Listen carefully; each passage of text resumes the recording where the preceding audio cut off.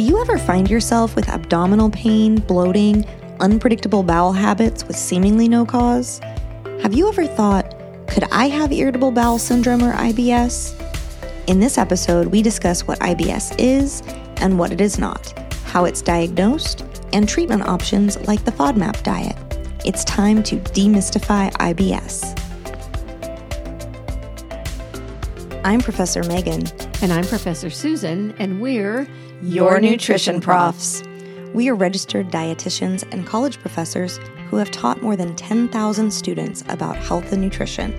We have answered a lot of questions about nutrition over the years. Some we get asked every year, and some are rarely asked, but very interesting. We're here to share our answers to these common and uncommon nutrition questions with you.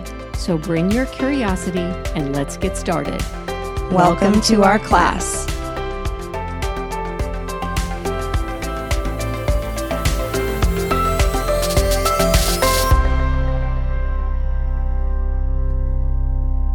Hello, everybody. Welcome to our third season.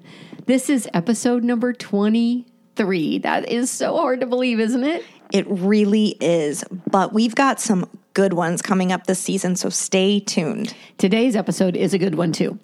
Today's question is, what should a person with irritable bowel syndrome or IBS eat, and what should they avoid? I've had a lot of students report having IBS or having close family members or friends with IBS. You know, to be honest, as a dietitian, I really haven't worked with a lot of IBS patients. So some of this info we're going to talk about today is new to me. But I do have friends and family members who have IBS, and it can be debilitating. So let's define it. What is IBS? The National Institute of Diabetes and Digestive and Kidney Disorders define IBS as a group of symptoms that occur together, including repeated pain in the abdomen and changes in your bowel movements, which may be diarrhea, constipation, or both. But not everyone with IBS has the same symptoms. Right. It's a chronic disorder that typically has flares, which may or may not be caused by triggers. So this means that there are periods of time when symptoms worsen and periods of time with relief. The flares are really unpredictable, and the triggers vary from person to person, and they can vary over time. Which makes it such a difficult condition to treat. Everyone's IBS experience is unique. I've also heard IBS referred to as colitis, spastic colon, and even nervous colon. That last one is interesting, given that a trigger for some people with IBS is stress. The good news is that IBS is not life-threatening, although it can be unpredictable. So how prevalent is it? It seems like we all know someone who has it. Worldwide prevalence of IBS is thought to be around 10%, but that can vary widely. Here in the U.S., an estimated 10 to 15% of adults have IBS. That's more than 30 million people. 30 million people. Wow, that sounds like a lot. And I know it is twice as common in women than it is in men. Yes, and although it can occur at any age, it's usually diagnosed in people under the age of 50. I think my dog has IBS too. He hasn't been officially diagnosed, but every couple of weeks, his digestive system starts to make a lot of noise and he'll avoid eating a couple of meals. Yeah, my dog Luke has it too. He's actually on prescription high-fiber food to prevent bouts of chronic diarrhea. So, wow, as we said, it's pretty common in people and maybe also in dogs. Well, IBS is responsible for more than 2 million office, inpatient, and emergency department visits annually. In fact, it is the most common reason to visit a gastroenterologist, which is a sciencey word for a doctor specializing in the gastrointestinal or GI tract. Clearly, IBS is quite prevalent, but let's talk about some of the symptoms a little bit more. Okay, common symptoms include abdominal pain, which might be sharp and stabbing or feel more like dull cramping, bloating, which is actually one of the most commonly reported symptoms of IBS. And, some people even experience like visible abdominal distension, like their belly is literally like full and painful. That's terrible. Yeah, diarrhea, constipation, or an alternating between these two are also symptoms. And then non-GI symptoms include poor sleep, fatigue, headaches, and even depression. given these really uncomfortable symptoms, it's not hard to see how negatively IBS can impact somebody. I mean, studies report that those with IBS miss 3 times as many work days due to their symptoms as those without IBS. Yeah, it can cause quite a bit of self-imposed isolation if you're fearful to go too far from your home toilet, which, as you said, can affect work, but also social events, eating out, travel, and so much more. And it's expensive, too. IBS-related direct and indirect medical costs are more than $20 billion annually. Wow. One study of almost 2,000 patients with IBS reported that they would rather give up 25% of their remaining life, so like 10 to 15 years of their life, Wow. if it would mean that they no longer had IBS symptoms. That is really saying something about that condition. It really is. It's important to note, though, that these same symptoms can be seen with other digestive conditions, things like foodborne illness, gallstones, celiac disease, diverticulitis, inflammatory bowel diseases like Crohn's disease and ulcerative colitis, and even colon cancer. We don't have time today to get into all of these other digestive conditions, but we have put a little bit of information in our show notes at yournutritionprofs.com. We also discussed foodborne illness or food poisoning in an episode back in October, and we're planning an upcoming episode about gallstones, so stay tuned. So the symptoms of IBS and these conditions are very similar, but IBS, although uncomfortable, doesn't cause physical damage to the intestinal walls like these other conditions do. And IBS doesn't increase your risk of developing colon cancer. So that's the silver lining? Yeah. Not much. Yeah. If you're experiencing the symptoms that we mentioned earlier, like abdominal pain, bloating, gas, diarrhea, constipation, it really is important to see a doctor to rule out these other damaging conditions, as having one of them can increase your risk of developing colon cancer. But as we said earlier, the flares are unpredictable, and IBS is not an easy condition to live with. So let's talk about diagnosis. The first step is to see your healthcare provider. Only a doctor can officially diagnose IBS. They'll consider your medical history, family history, your diet, any medications, and any supplements you use. They should also conduct a physical exam that involves pressing and thumping your abdomen and listening to see what types of noises it's making.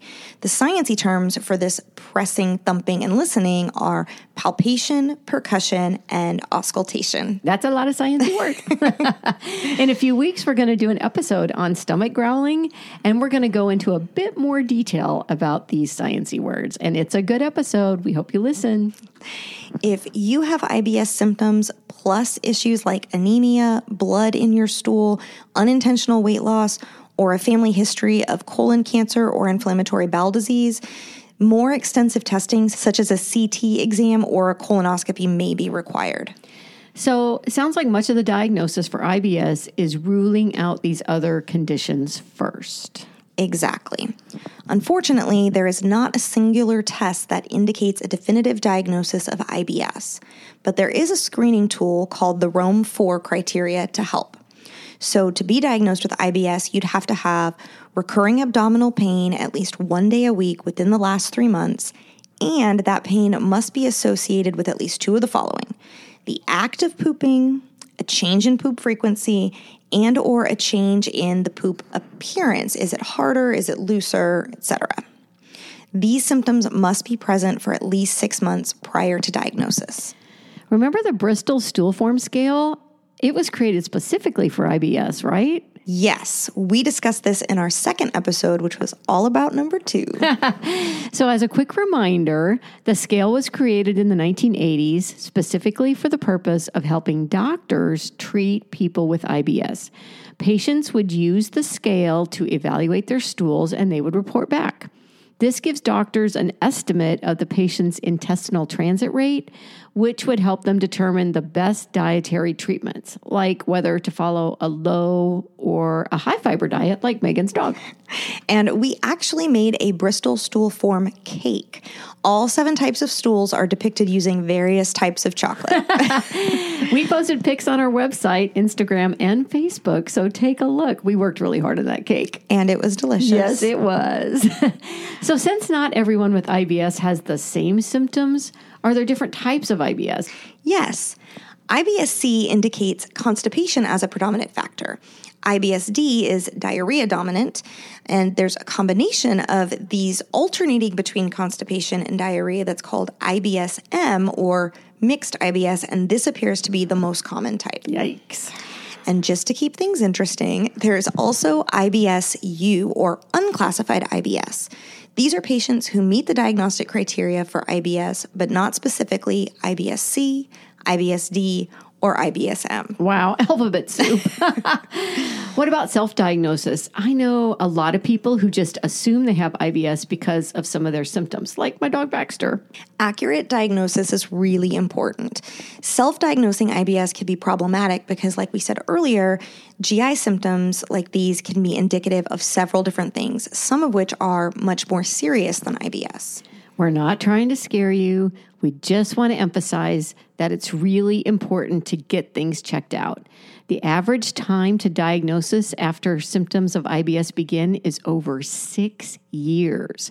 So if you're experiencing symptoms and you have access to a healthcare professional, please don't wait to see them. It's important to know what's causing your symptoms so that you can get the best treatment. Yeah, and we'll get to treatments in a minute, but let's first talk about possible causes. Well, unfortunately, we don't have a definitive answer. But genetics, stress, infections, use of antibiotics, and diet have all been identified as possible culprits. So it's complicated?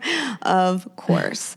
But a good place to start may be with something called the gut-brain axis. The gut-brain axis is a two-way communication system, and it connects the central nervous system, which is your brain and spinal cord, to the gastrointestinal system. And this allows the two systems to exchange information and to influence each other's function. The GI end is called the gut microbiome, which we've mentioned in a few episodes now. Right. And it's home to trillions of bacteria and other microscopic organisms. And I actually read that altogether our gut microbes weigh about 3 pounds. What? Yeah, that's the same as the liver or the brain. 3 pounds? I mean, I would have not have considered that bacteria I know. could weigh that much. Same. Wow. I've also heard that the gut's been called a second brain. Yes. Well, this may seem a little bit crazy, but the chemicals that are created or secreted in the gut, things like neurotransmitters and short-chain fatty acids, they do affect your brain. They can influence our mood, stress, appetite, and even mental health conditions like depression and anxiety. And your brain, in turn, can affect the composition of your microbiome and intestinal movement, permeability, mucus production, and even your immune response, which can affect GI disorders like IBS. It's communication errors between the nerves of the digestive system and the brain that are thought to contribute to the abdominal issues often experienced by those with IBS. Incorrect signals from the brain to the muscles of the intestines may cause them to contract more forcefully or for longer than usual. This moves food through the system more quickly, which can contribute to gas, bloating, and diarrhea.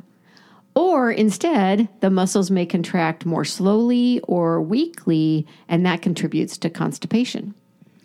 Stress has also been shown to impact intestinal motility, secretions, and immune activation, and may reduce good microbes in the gut, as well as creating an environment for more harmful microbes to proliferate. And I have heard that stress may trigger flares. I mean, I don't know if my dog gets stressed out before his flares, but he is a little bit anxious sometimes. But seriously, what does my dog have to be stressed out about? He has a great life. Well, as we mentioned earlier, genetics may also play a role as IBS can run in families, but scientists haven't found a specific genetic link yet. You know, I have a friend who has IBS, and one of her daughters has it. Yeah, I know people like that too. Yeah. But interestingly, getting older is not a risk factor for IBS, which is unusual. For most chronic diseases, risk increases with age, but with IBS, it's diagnosed more frequently in those under age 50. IBS has been found to develop in some people after having an infection of the intestines, a fancy sciencey word called gastroenteritis. The infection could be caused by a virus, some kind of foodborne illness, or excess bacteria in the small intestine. Although antibiotics may be used to treat some of those things, excessive or long-term antibiotic use is a suspected risk factor for IBS. Antibiotics are effective at targeting and eliminating harmful bacteria, but they can also affect the beneficial bacteria as well. And given that this is a nutrition podcast, how does diet affect one's risk of IBS? Honestly, the research is unclear. Some dietary issues that might contribute include restrictive eating or going long periods of time without eating. This has been shown to possibly affect microbe diversity. Poor fiber intake might also contribute, especially in those with IBS-C, and consuming a low-quality diet in general, which, as we know, is associated with increased risk of lots of other types of chronic disease as well. Yeah, for sure. So that is the complicated web of possible causes of IBS. It could be gut-brain axis miscommunication. It could be your genes. It could be stress. It could be some sort of infection. Or it could be something that has to do with your diet. I mean, that's a lot of possible causes. Yeah, or a combination. Yeah, right. Okay, so from causes, let's talk treatment. Unfortunately, there is no known cure for IBS, and the condition is complex. Most treatment is focused on managing symptoms, primarily through lifestyle changes. Things like increasing your physical activity, decreasing stress as you're able to, and getting enough sleep. There are some over-the-counter meds like stool softeners and antidiarrheal meds that help treat the symptoms. And I've seen ads for prescription meds like Linzess for IBS-C and Vibercy for IBS-D. And of course, diet plays a huge role in treatment. Many people with IBS may be tempted to restrict their diets to avoid symptoms, which can potentially lead to malnutrition and even disordered eating patterns. I can totally see why they would restrict their diets so much. I mean, foods that might trigger flares are not the same for every person, and avoiding flares, those unpredictable flares, is really optimal. Absolutely. But it's important that you don't restrict foods you don't have to. Right. Well, there is a special eating plan called the FODMAP diet. FODMAP is FODMAP. And this diet is often recommended to help individual patients identify specific foods that may trigger them so that their overall diet doesn't have to be so restrictive. FODMAP is an unusual name, so let's explain where it comes from. Well, researchers in Australia identified a group of nutrients, the FODMAPs, that they suspect are common contributors to IBS symptoms. Avoiding foods with these FODMAPs may improve IBS symptoms and improve quality of life for people with IBS. Always the goal. Yes. FODMAP is an acronym for fermentable oligosaccharides, disaccharides, monosaccharides, and polyols. That is a mouthful. And FODMAP is much easier to say. For sure. All right. So these FODMAPs are small carbohydrates that are not completely digested or absorbed by everyone. So in some people, these carbohydrates act more like fiber. They move slowly through the small intestines, attracting water. Whatever is not absorbed in the small intestine will pass into the large intestine. Here, the gut microbiome begins to feast, resulting in gas production. The extra water and gas can cause the intestinal walls to stretch, causing abdominal symptoms. So someone with IBS may want to avoid some of these FODMAPs. Let's address each letter of the FODMAPs individually. So we've already discussed the fermentable aspect, the gut bacteria feeding on these undigested, unabsorbed products. So that brings us to O, which stands for oligosaccharides. This includes fructans and galacto-oligosaccharides, but we'll call those GOS.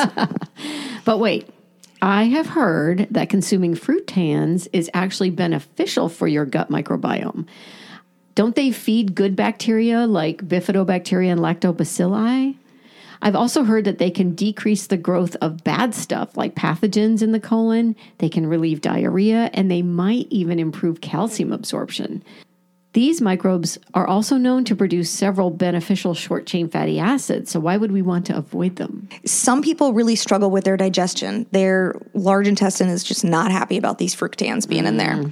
And that can lead to gas buildup, bloating, abdominal pain, especially if they're consumed in large amounts. No, that makes sense. Fructans are found in wheat products like bread and pasta, onions, garlic, asparagus, cabbage, broccoli, and pistachios. GOS are found in legumes like chickpeas, kidney beans, soybeans, and cashews. So that's the F for fermentable and O for oligosaccharides, which brings us to D. D is for disaccharide, and this refers to carbohydrate compounds that are composed of two single or monosaccharides. Lactose is the disaccharide found in dairy products, and it seems to be the one that's the most problematic. So someone may lack the enzyme lactase, and therefore they can't break down lactose, which may contribute to their IBS symptoms, or they might also just be lactose intolerant. We're to M now, right? Yes. So M is for monosaccharides. These are single carbohydrate units, and the monosaccharide fructose in particular may cause digestive issues in some people. In the body, it's digested and absorbed more slowly, which can lead to bloating. Fructose is primarily found in apples, pears, mangoes, artichoke, asparagus, snap peas, honey, and of course, products with high fructose corn syrup. Fructose is also one of the two monosaccharides that make up sucrose, or table sugar, so you may want to avoid it. And it's also part of the structure of fructans, which we've already mentioned. So that was FODM. The A just stands for and. And finally, P for polyols. These are a group of sugar alcohols. Sugar alcohols are unique because they're not quite sugars, they don't contain alcohol, and they're not quite alternative sweeteners either. They are sweet, but typically not as sweet as sugar. And because they're only partially digested, they don't raise blood sugar levels as much as sugar does. Sorbitol and mannitol are two polyols of particular note within the FODMAP diet. These are found naturally in some foods. For example, sorbitol is found in sweet corn, pears, apples, blackberries, and stone fruit. And mannitol is found naturally in cauliflower, mushrooms, and snow peas. But polyols are often synthetically produced and added to processed and low-carb or sugar-free foods. Yeah, I see them in the ingredient list of a lot of low-carb or keto products that, in the grocery store, popular right now. Polyols are particularly interesting because many people who don't have IBS suffer from malabsorption of these compounds. Because of this, the FDA requires warning labels on foods containing sugar alcohols saying excess consumption may have a laxative effect. If you're looking for polyols in ingredients lists, most polyols end in idol, ITOL. So sorbitol, mannitol, maltolol, and xylitol. And then, of course, there's one outlier, the polyol isomalt. Okay, so that's the FODMAPs. We did it. We did it. So those are nutrients that are most likely to be triggers, but there's actually a bit more to the FODMAP diet as a whole. Of course there is. I mean, nothing about IBS is easy, right? Exactly. So we don't want you to just avoid all FODMAPs forever. Instead, the FODMAP diet consists of 3 phases. The first is quite restrictive. It involves minimal consumption of foods containing all the FODMAPs, typically for 2 to 6 weeks. So it's an elimination diet. Yes. And that's a lot of foods to avoid for those 2 to 6 weeks. I mean, wheat, dairy, onions, garlic, a whole bunch of other fruits and vegetables. It is, but if it can help you identify your specific triggers, it definitely seems worthwhile. Yeah, probably. So after eliminating these foods and seeing an improvement in your symptoms, phase 2 begins with the reintroduction of one FODMAP group at a time to identify which group or groups may be a trigger for you as an individual. This lasts about 6 to 8 weeks, the slow reintroduction of foods. And that makes sense, right? As you reintroduce foods and you don't have a flare, you can just continue consuming those foods. Right. Once you've figured out what triggers your flares, phase 3 is personalization. So this is an individually designed diet that is nutritionally adequate and minimally restrictive, but still helps you minimize your IBS symptoms. It's really rare for a person to be intolerant of all of the FODMAP categories.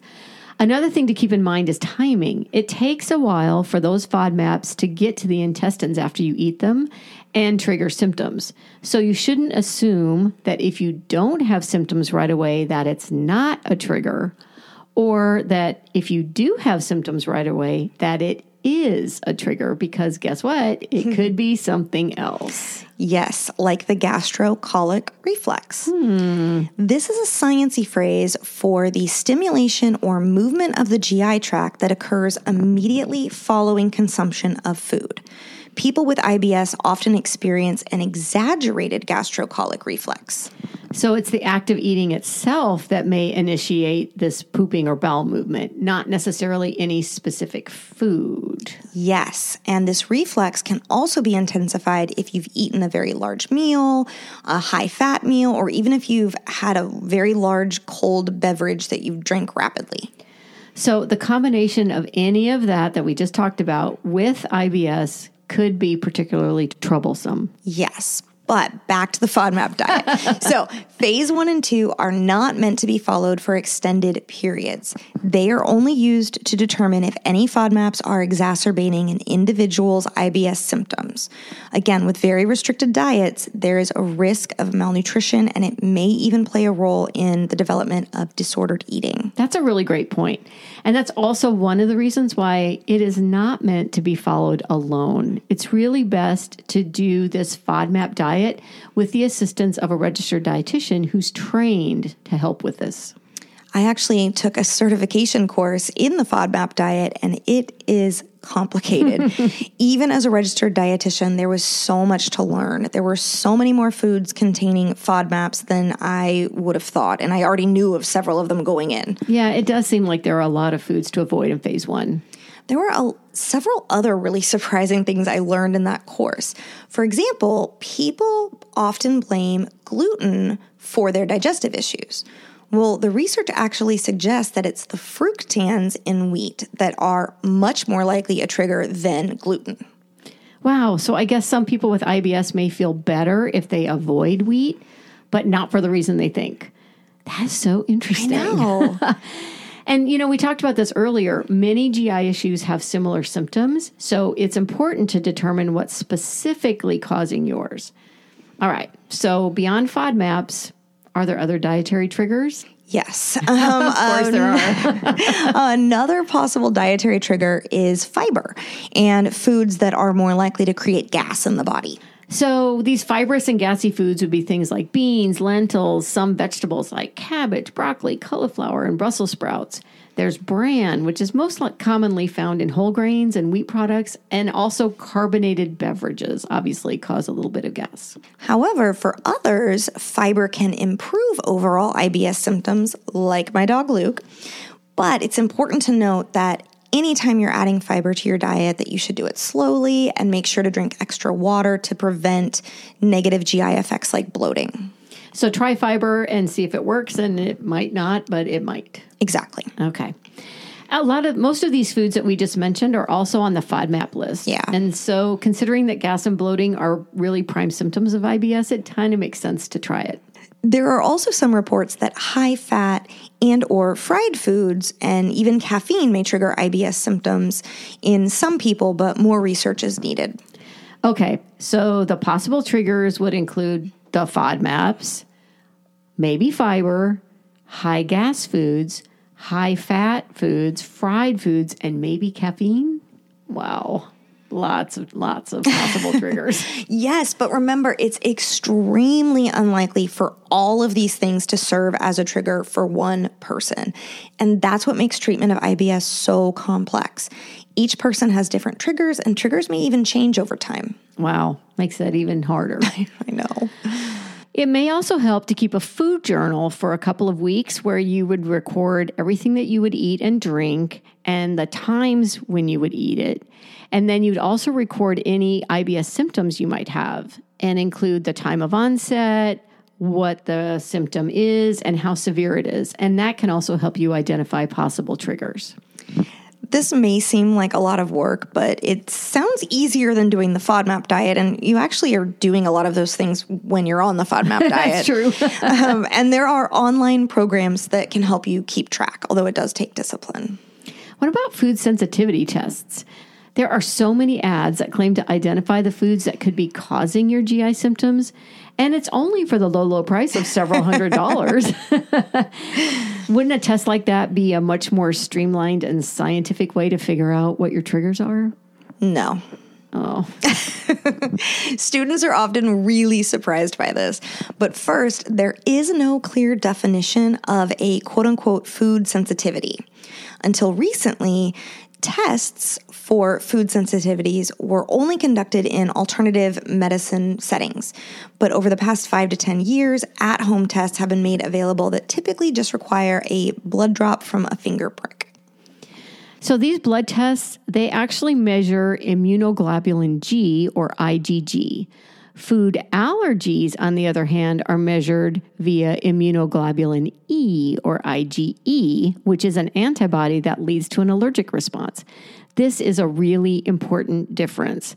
IgG is more of a memory antibody. It doesn't actually indicate an allergy or an intolerance. It's really just saying, hey, I've seen this food before.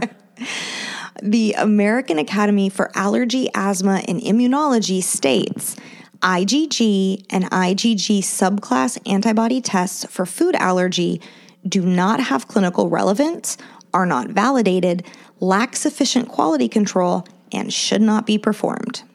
The European Academy of Allergy and Clinical Immunology also states that testing of IgG is considered irrelevant for food allergy or intolerance and should not be performed in cases of food-related complaints.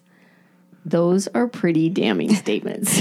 Yes. So your nutrition profs recommend that you save your money and skip this type of quote-unquote test. Okay. So enough doom and gloom. We've covered several things, including foods that may negatively impact your gut.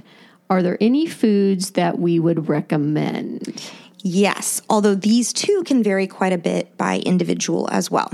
But in general, things like eggs, meat, certain cheeses like brie, cheddar, and feta, Yum. almond milk, and grains like rice, quinoa, and oats are usually okay. And what about fruits and veggies? Low FODMAP vegetables include eggplants, potatoes, tomatoes, cucumbers, and zucchini. Fruits can include grapes, oranges, strawberries, blueberries, and pineapple, and even more. I like all of those. And they'd probably be readily available at most supermarkets. Yeah. But most importantly, find the foods that work for you. This is why we highly recommend working with a GI-focused registered dietitian, if you can, to help identify your specific triggers because it is so complex. And, we can't forget about probiotics. There are so many probiotic supplements that claim to improve IBS symptoms. Yeah, probiotics are a pretty popular approach. They're sold as powders, capsules, and even gummies. And research suggests that those with mild IBS may experience some symptom improvement with probiotic supplementation. But with so many individual species, preparations, and strains, there are a lot of conflicting or non-generalizable findings. We really recommend speaking with your GI doctor or dietitian. Because that would be trial and error too, Exactly. Right? And don't forget about foods, right? I mean, kefir and other fermented foods like yogurt, sauerkraut, and kimchi contain probiotics that help keep the balance of bacteria in check in your colon, and they're found in yummy foods. If you haven't already, make sure to check out our episode about kefir. Definitely. It seems like it would be really daunting if you had IBS to try to keep track of everything. Well, good news. There are several IBS and FODMAP apps available. The Monash University FODMAP diet app is the one I have experience with. It's out of Australia, but has several international food options, and you can filter by country, which is helpful. It uses a red, yellow, green approach to identify high, moderate, and low FODMAP foods. You would also track your symptoms there. So we'll link it in our show notes, but there are several others available. All right, anything else with IBS? Well, not exactly a medicine. Fecal microbiota transplantation, or FMT, is another possible treatment that's been identified for IBS. Wow. I mean, fecal transplants are so interesting. And FMT is exactly what it sounds like. You transfer fecal matter from a healthy colon to an unhealthy colon. This can be done through colonoscopy, an enema, and even oral capsules. Yowza. You know what? When we talk about this in class and FMT comes up, some students are usually surprised that such a thing exists, and others are usually a bit grossed out. Yes, I get that a lot. Well, FMT has actually been around for a while. There's some evidence of FMT treatment from 4th century China. What? I know. But it's really only existed in modern form since the 1980s. It's been researched as a possible treatment for various GI issues, food allergies, obesity, and even multiple sclerosis, just to name a few. But does it improve IBS? Well, probably not. A meta-analysis of randomized trials found little to no significant improvement in IBS symptoms following FMT. And while a few individual studies found mild benefit, the effects were short-lived. So while FMT may still play an important role in treating some other conditions, it is not recommended at this time for treating IBS. There has been some controversy surrounding FMT over the last few years, but the first FDA-approved FMT therapy was announced in November of 2022. It is specifically for the treatment of a recurrent bacterial infection called C. diff. You know, we can go on and on about FMT. It's so fascinating. So let us know if we should do a full episode on it. I think we should. I mean, that would be a really fun one. Okay, back to IBS. Let's bottom line it. Okay, bottom line. While IBS is a fairly common GI disorder, we still don't have precise answers for its cause or treatment. Symptoms include abdominal pain, bloating, diarrhea, constipation, or alternations between those two. But these are not unique to IBS, and therefore it's important to rule out other conditions. And while it can be a source of considerable discomfort, frustration, and even isolation and decreased quality of life for those that have it, IBS does not cause any physical damage to your intestines. Lifestyle change is the primary treatment for IBS, although there are some prescription and over-the-counter options as well to help with symptoms. Many people self-treat their IBS by following a very restrictive diet, which can lead to malnutrition or even disordered eating. Instead, identify your personal triggers. The FODMAP diet is one of the most recommended ways to do this, while also working with your GI doctor or dietitian. These fermentable oligosaccharides, disaccharides, monosaccharides, and polyols can be found in a wide variety of foods. And food sensitivity testing is not recommended. Save your money. All right, so that's it for IBS. Thanks for listening. Join us next time when we will have a very special guest and we'll be discussing foraging for edible and medicinal plants. You won't want to miss it. Class dismissed.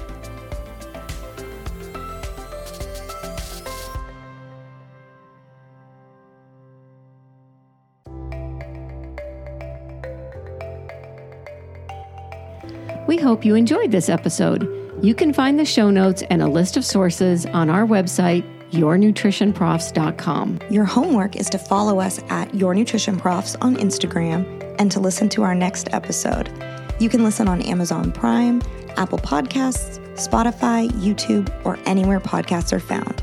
We'd appreciate it if you'd like us, write a review, subscribe, and invite your family and friends to join us too. If you have a nutrition or health question you'd like answered, let us know. We may even do a show about it. Send an email to yournutritionprofs@gmail.com or click on the Contact Us page on our website. Thanks to Brian Pittman for creating our artwork. You can find him on Instagram at BrianPittman77. See you next time.